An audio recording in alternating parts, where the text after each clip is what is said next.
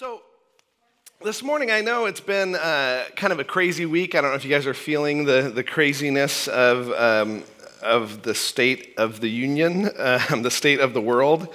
I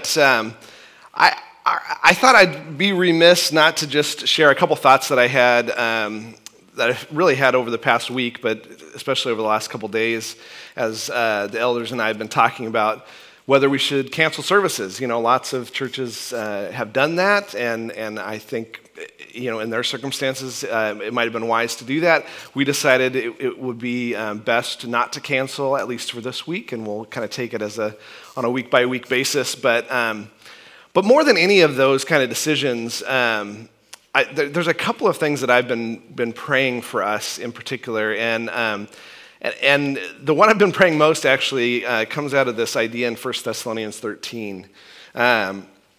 When Paul's encouraging the Thessalonians, he says, "But we do not want you to be uninformed, brethren, about those who are asleep." Asleep is just a euphemism for those who have died, right? "So that you will not grieve as do the rest who have no hope." Right? We have this great privilege as people of faith to be able to grieve, I was a funeral director for years and saw a lot of funerals where there was no hope, right? And we are those who don't have to do that, right? We know that the moment we leave this life, we pass into a better day, right? Like for those who have left us, today is better than any day they ever lived for them, right? And so we can grieve as those who have hope. And I know this is an extrapolation. He's not really talking about this here, but my prayer has been that we would face these challenges that our world is facing as those who have hope, right? As those who know that this life is not the only life. I think a lot of the panic that we see around us is because people are coming to terms with the fact that this is the only life they have, and they're afraid of losing this life, right? Which some of those fears, I think, are probably a little blown out of proportion, I think, right? Based on the statistics we have about what's going on with that. But Christians have always been historically, it's amazing to look back through history and see that Christians are those that are running into the plague, right? They're running into the hurricane. They're running into the difficulties of life because we're those who have hope, right? We are those who are uniquely equipped to go meet needs in a time like this when other people are like, I can't meet your need because I have to protect myself, right? We are those who can go and meet needs. And so I just pray that we're those who, I don't even know how this would change our daily behavior compared to others, but it does change our daily behavior, and that we would be those who don't shrink back from fear, but step out because we have a hope. And I also wanted to add this because I recognize that this, standing on our hope is not as easy as just saying that, right? Especially when we see a lot of things that could make us want to panic, right? There's a solution for us there too if we're feeling some anxiousness over what's going on here, which is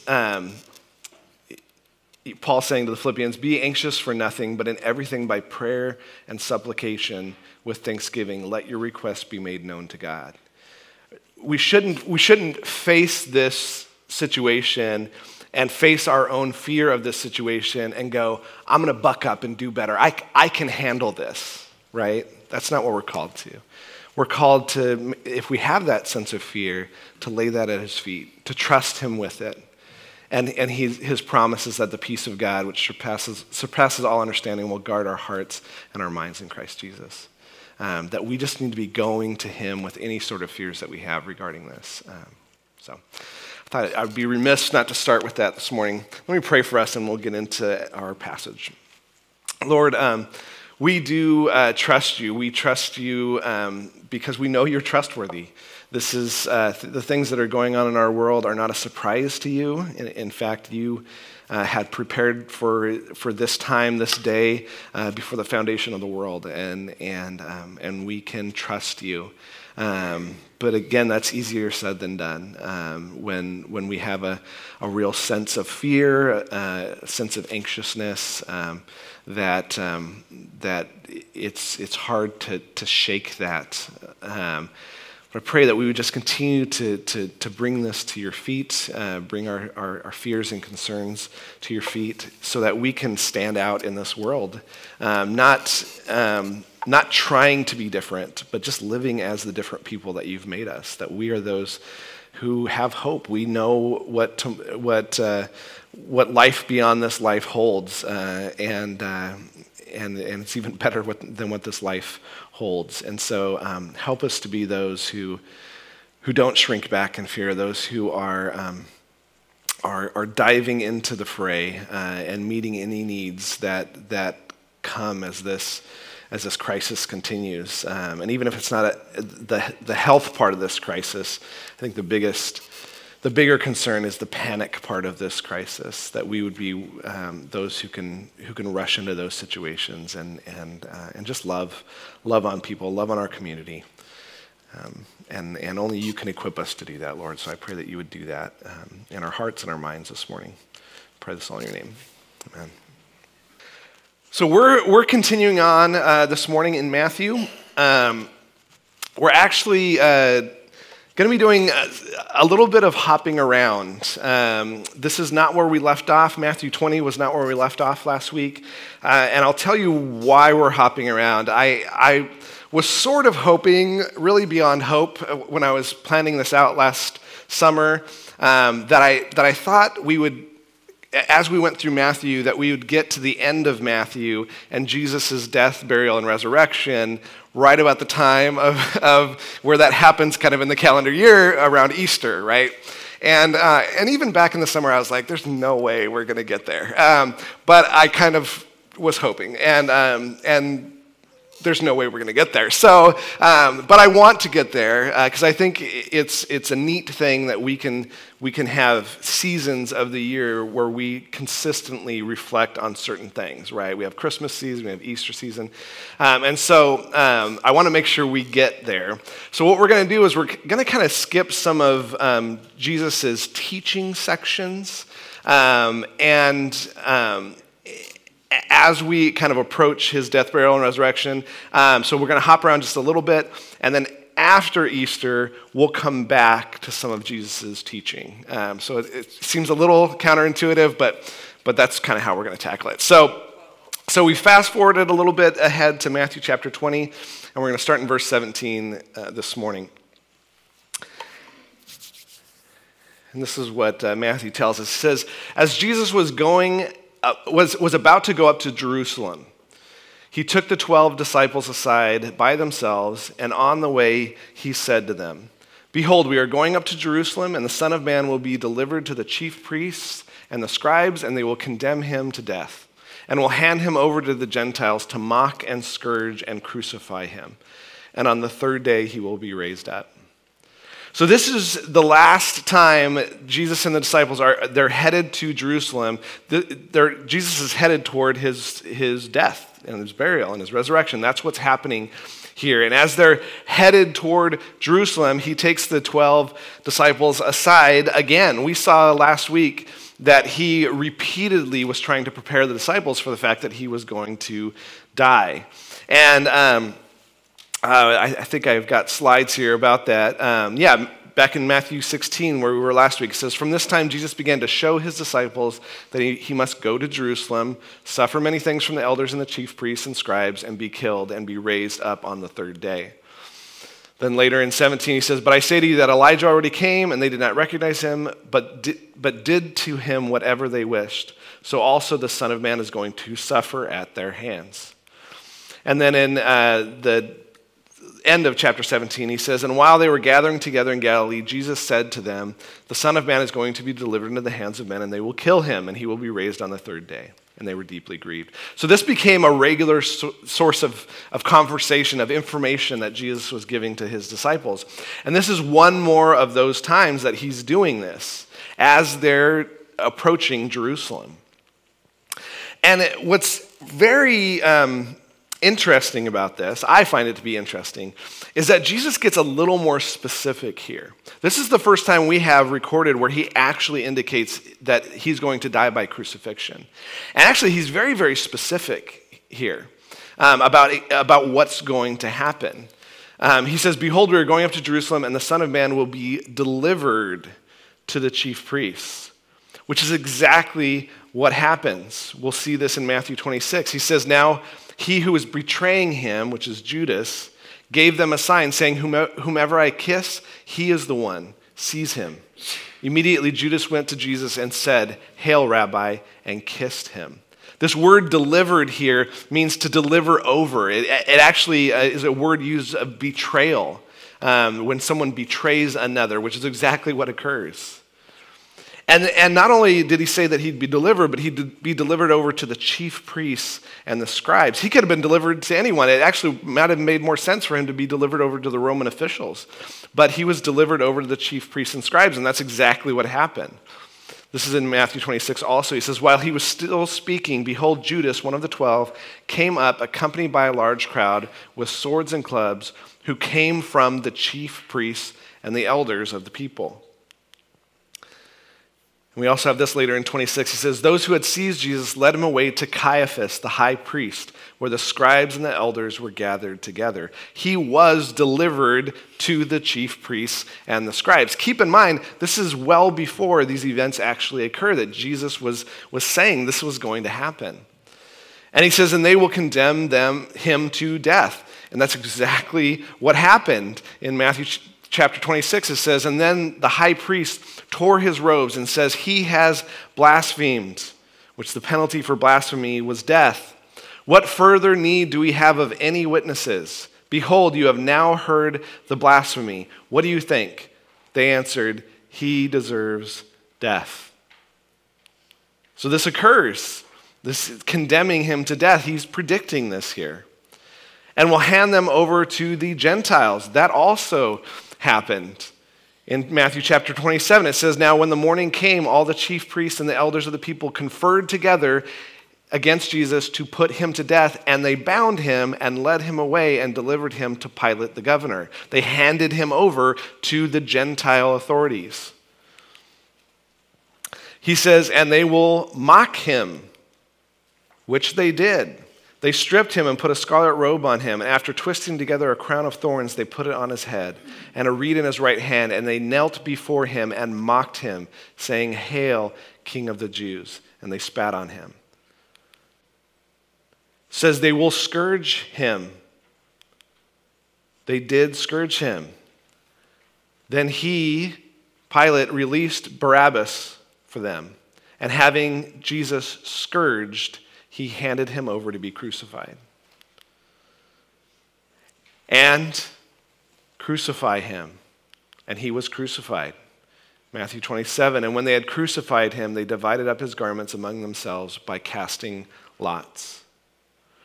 Now we know these facts, right? We understand these facts that he was, when we read this, we're like, of course he was handed over to the chief priest. Of course he was condemned to death. Of course they handed him over to the Gentiles. Of course they mocked him and they scourged him and they crucified him. And of course he was raised up on the third day. We know this in Matthew 28. The angel said to the women, "Do not be afraid, for I know that you are looking for Jesus who has been crucified. He is not here, for he has risen," just as he said.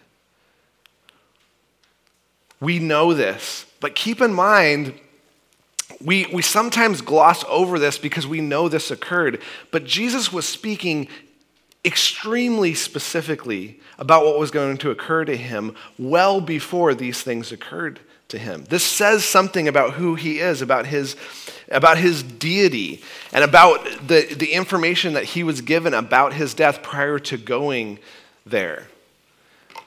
And we don't know exactly how Jesus had this information. We do have in a parallel account of the transfiguration that he was talking to Moses and Elijah about the things that were going to come. So maybe that's where he had this information. But the important thing is that he had this information, and he was very, very specific.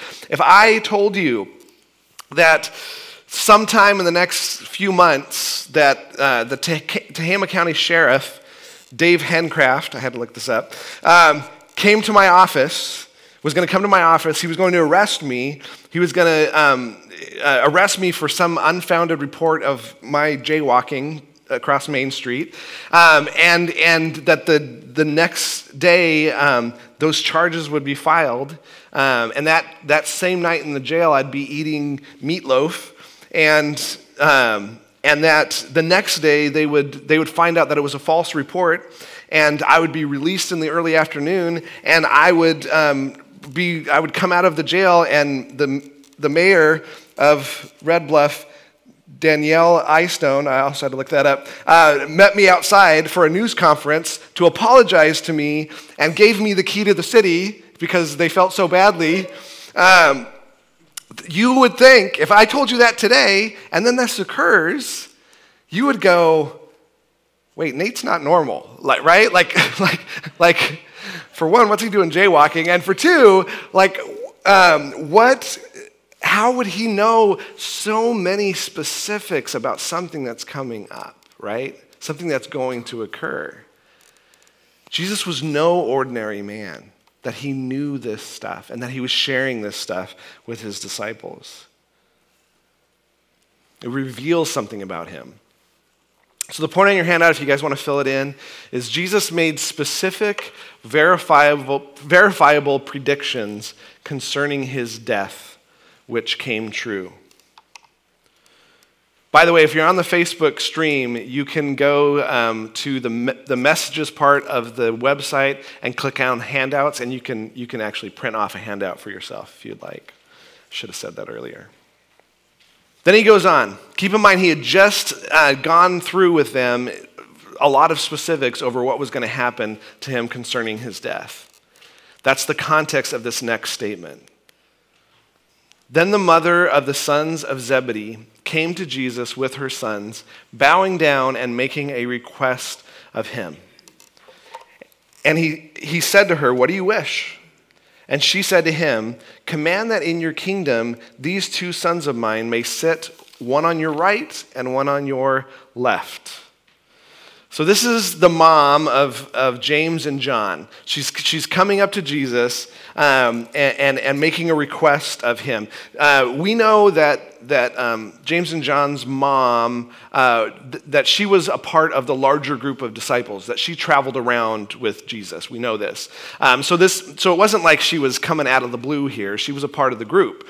But she steps up and she says, "Hey, can my two boys be at your right and your left in the coming kingdom?" Now, part of the reason why she asked this request is that they already knew. We have this in chapter 19. Oh, I don't have it. Oh, don't look at that. Don't look at that. I don't have it. But in chapter 19, verse 28, it says this, "And Jesus said to them, 'Truly I say to you, that you who have followed me in the regeneration, when the Son of Man will sit on his glorious throne, you also shall sit upon 12 thrones, judging the 12 tribes of Israel.'" So they knew that they would be sitting on thrones with him, right? So now she's coming with that thought in mind, going, "Hey, who's going to be on your right and your left? Those are the prime spots. I want my boys to have the thrones on your right and your left," right? Typical mom thing to do, right? You want the best for your kids, and so she's just trying to see if she can work that out for them. And of course, she knows if Jesus makes this decree, if he says this, then it will happen. So Jesus just say that this will happen. But Jesus answered, and he said, "You do not know what you are asking. You do not understand what you're saying here, what you're asking of me. Are you able to drink the cup that I am about to drink?"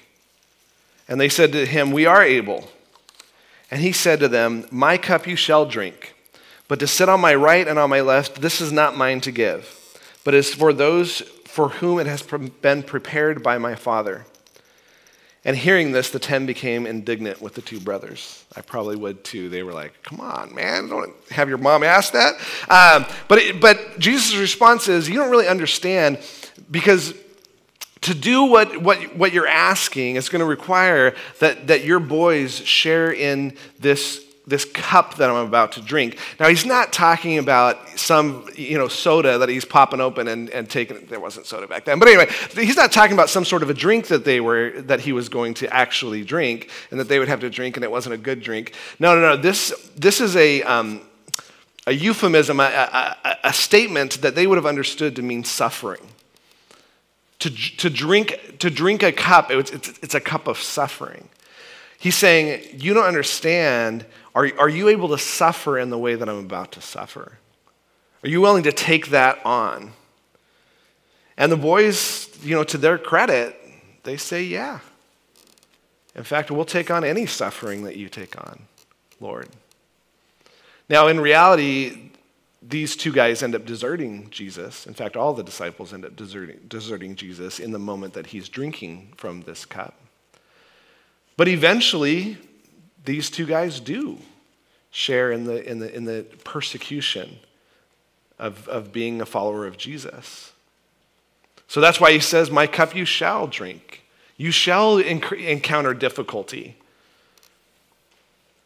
But this whole right and left thing, my Father's got that figured out. It's not mine to give, and so I'm not going to give it to you. But then he says this is the setup to really the point that Matthew wants to bring home to us, that Jesus wants to bring home to his disciples.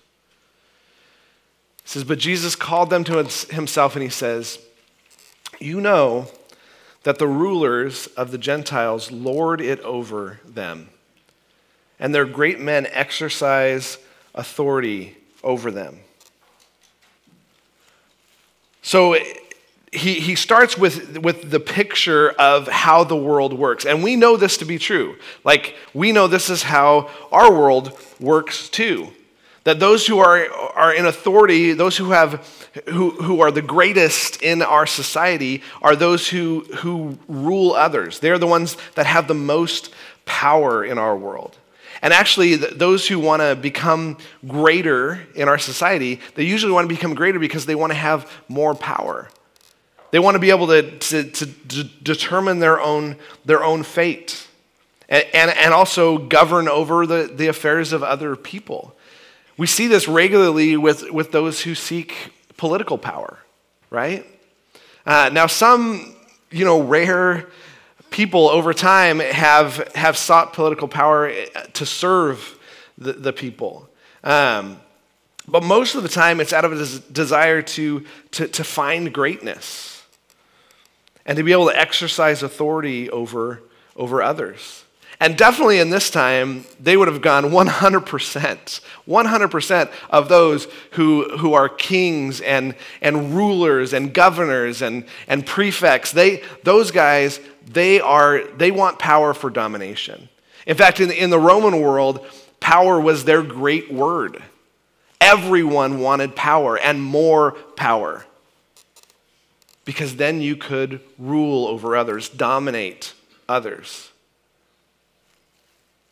And to be honest, this really occurs within our society as a whole. It occurs in workplaces. It occurs in like think about those who sometimes you get promoted to a certain job, and sometimes those promotions don't come with pay increases. Like, you could just say, "Oh, I'm doing that because I'll make a little more money for my family." But sometimes they don't even come with pay increases. But people snatch those jobs up. Why? They just want a little more power. They want a little more respect. They want a little more control. This is a part of the human heart. Hierarchies exist all over the place. And he says that's just the way it works in our society.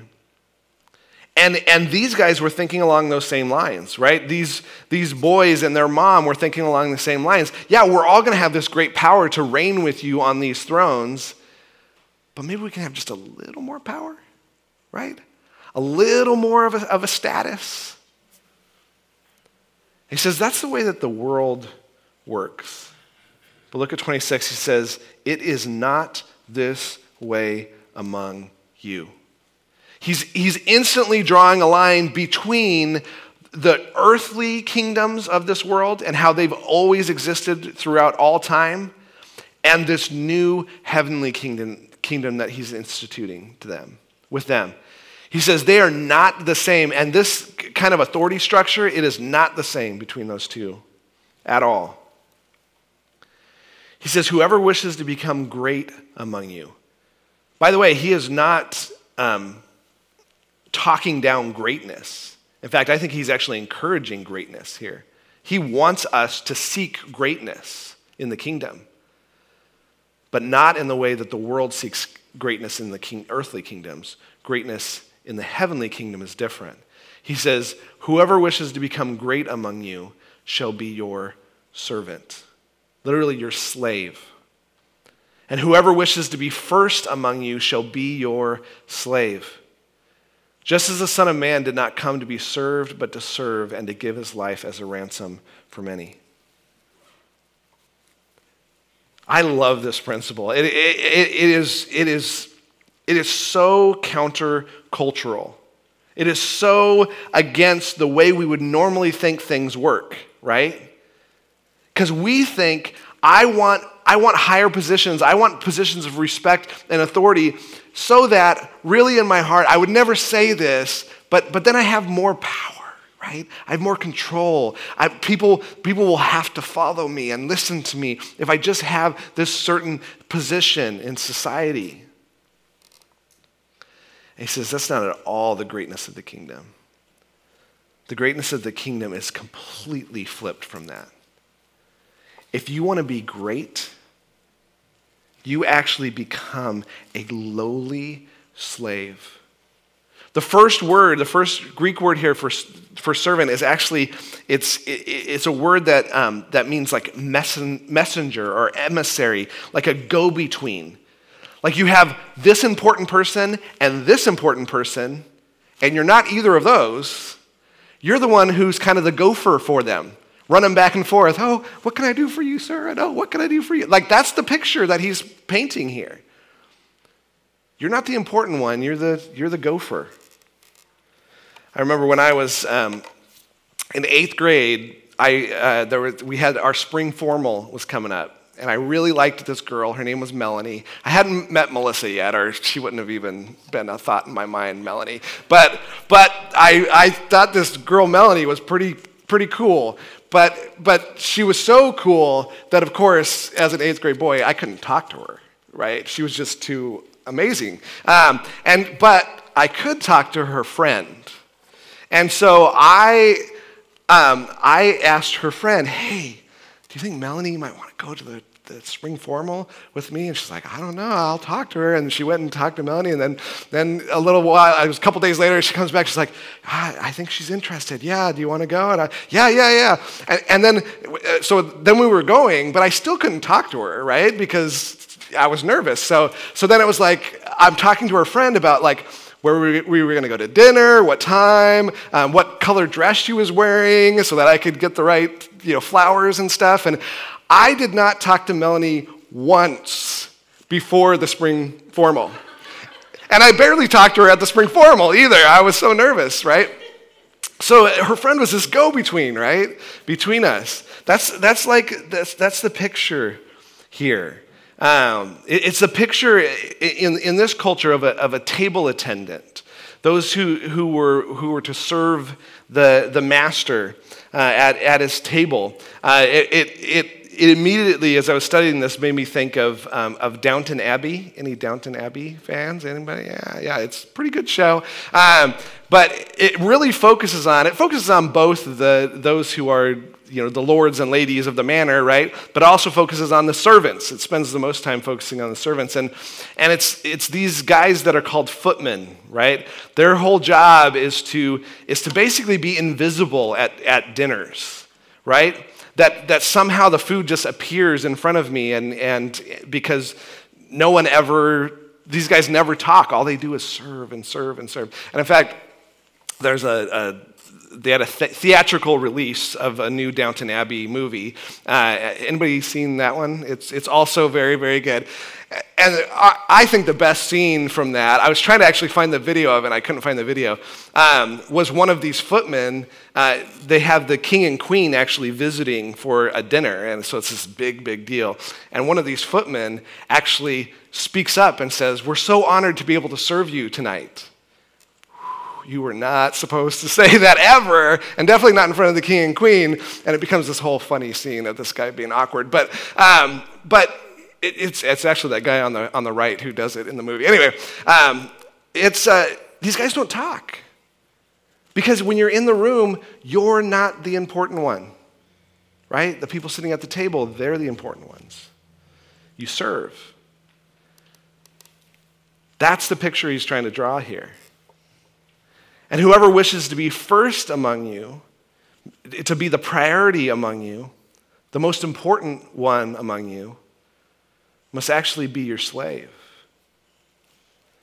And I think we understand slave, one whose liberty and whose freedom is restricted by their master. They're only allowed to do what their master allows them to do. They serve at the will of their master. Now, this is a little different, right? Because most slavery that we've known, that we understand, is kind of a forced slavery, right? There's a fear of punishment if you don't do what the master tells you to do. This is a little different because this is a willing slavery. This is one who willingly submits to the master, goes back under the control of the master. There's actually some sad stories, I think they're sad, of those after the Civil War, when the slaves were freed. They were truly freed at this point. That there were many, many, many, many slaves who returned to their masters because they didn't know any different. They didn't know any other life. They didn't understand how to function outside of the plantation and outside of this slave master role. And while that's a sad picture, that's really what this is. It's kind of this willingness, this willing return to the master. That they serve the needs of the master. I don't know about you, but both of these pictures don't make me go, yeah, right? Servant, slave, being ruled by other people. But in God's kingdom, this kingdom that you and I are a part of, this should be the pursuit of our lives. It's not greatness, it's not respect, it's not some sort of position within the church, some role that gets us some sort of feigned respect from each other. No, our goal, our every moment should be thinking about how to put ourselves in a lowly position with one another, how to outserve one another, how to out-enslave ourselves to one another. And our example for that, I mean, he goes instantly to go, just look at the example. The example is me. And think about this. The Son of Man, Jesus Christ himself, the very Son of the God of the universe, he is the God of the universe, right? He did not come to be served. If there is any person, any being that has ever existed in this creation and beyond creation that deserved to be served every moment of their lives by every one of their subjects, it is the God of the universe. It is the Son of God. Jesus should have every moment of his life been waited on hand and foot. Can we agree? And he came with the mission of not being served one bit, but for every moment of his life to be about being a servant and being a slave. Look to him. Look to his example. I think it's really, really easy for us, especially because we live in a culture of hierarchies and all that stuff. It's really, really easy to think that greatness in here, greatness among us as believers, comes from some sort of raising our status among each other. And that is the exact opposite. We should be tripping over ourselves to serve each other, as he did. Pointing your hand out if you want to fill it in is greatness in the kingdom of heaven comes by serving at the bottom, not climbing to the top. Greatness in the kingdom of heaven comes by serving at the bottom, not climbing to the top. I was just talking to someone this morning. I've had this conversation a couple times this week, and thinking about some of the things that are going on in our world. I love to look back at the history of believers that have lived before us in previous times and previous centuries, and even in our own time. It is consistent when you look throughout history that Christians are always the ones who run into the difficulty. They run into the plague. They run into the hurricanes. They run into all that stuff because Christians live by this, right? They don't just talk the talk. They go, I'm going to serve the world. And if that means I have to go pick up a young baby girl that they've left out on the shoreline to be exposed and die because girls have no worth, and I'm going to raise that girl as my own, I'm going to do that, which the early church in the first century was doing that all the time. If it means that I myself am going to go into plague-ridden areas and probably get the plague myself and die because it was way more fatal than anything we've seen in our time, I'm going to do that because I live as one who has hope, right? And I'm going to go serve. I'm going to go be a slave for the world. It's a high calling, but it's ours. It's ours.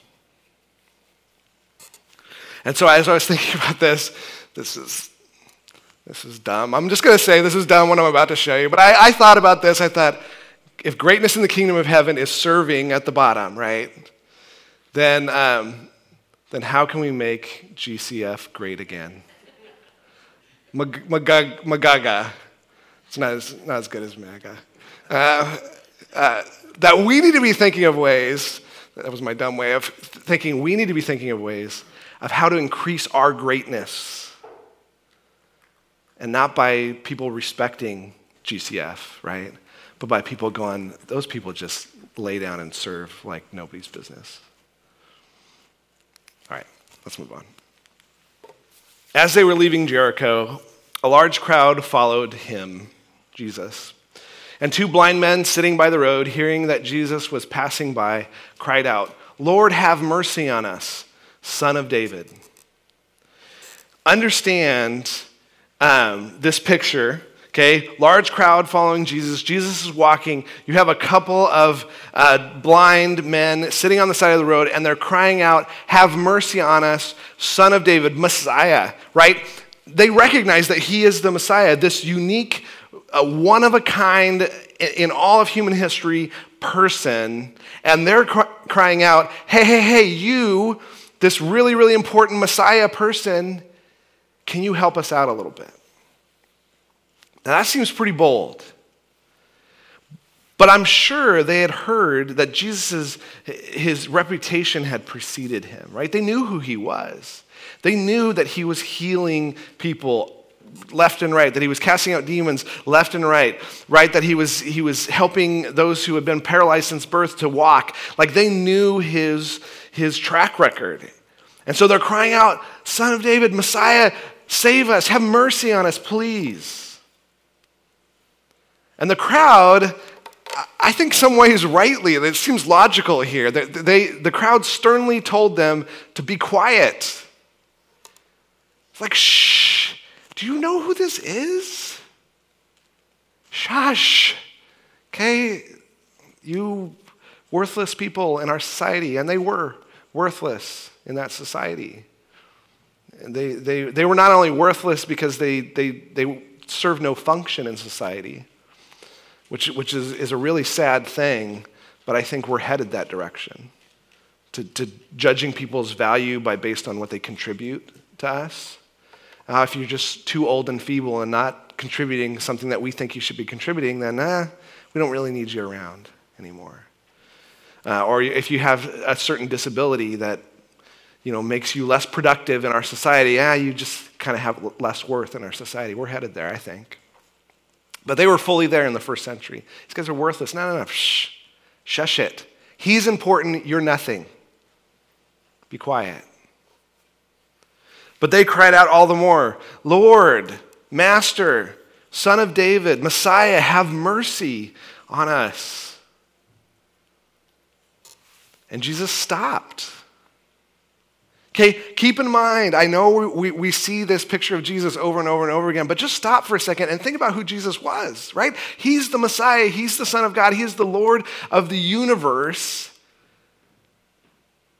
And he stops for these guys and called to them and said, what do you want me to do for you? What kind of language is that? Servant language, right? How can I serve you? I'm the God of the universe. I'm the Messiah. What can I do for you? How can I help you? How can I get on my knees for you?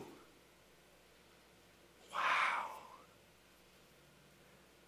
And they said to him, Lord, we want our eyes to be opened. And moved with compassion, Jesus touched their eyes, and immediately they regained their sight and followed him. Man, what a God we serve. What a Lord we serve, right? Who willingly walked this earth on his knees for us and eventually lost his life to serve us. How insane is that? But that's the kind of love that we have in our God. That's the kind of compassion that our Lord has for these men and for us. Pointing your hand out if you want to fill it in, is Jesus demonstrated his greatness, his kingdom greatness, by serving two blind men.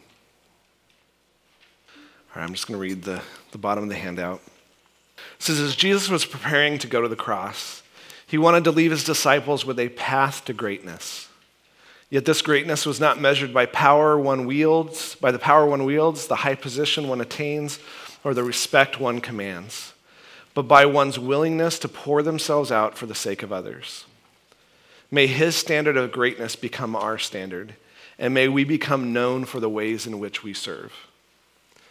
What do we need to learn about Jesus in these verses, and how might you need to respond to him this morning? I'm going to pray for us. Lord, we want greatness. I want greatness. But we want kingdom greatness. We want to attain greatness in your kingdom, the way that you have laid it out for us, the way that you have demonstrated greatness to us, and that is by service, by willing enslavement to each other. Lord, help us to find practical ways to put this into reality. Help us to find practical ways to lay down our rights, our desires, the ways that we want others to serve us, to just push those things away, to lay those things down, and to just look for every opportunity to lay our lives down for each other. Pray this all in your name. Amen.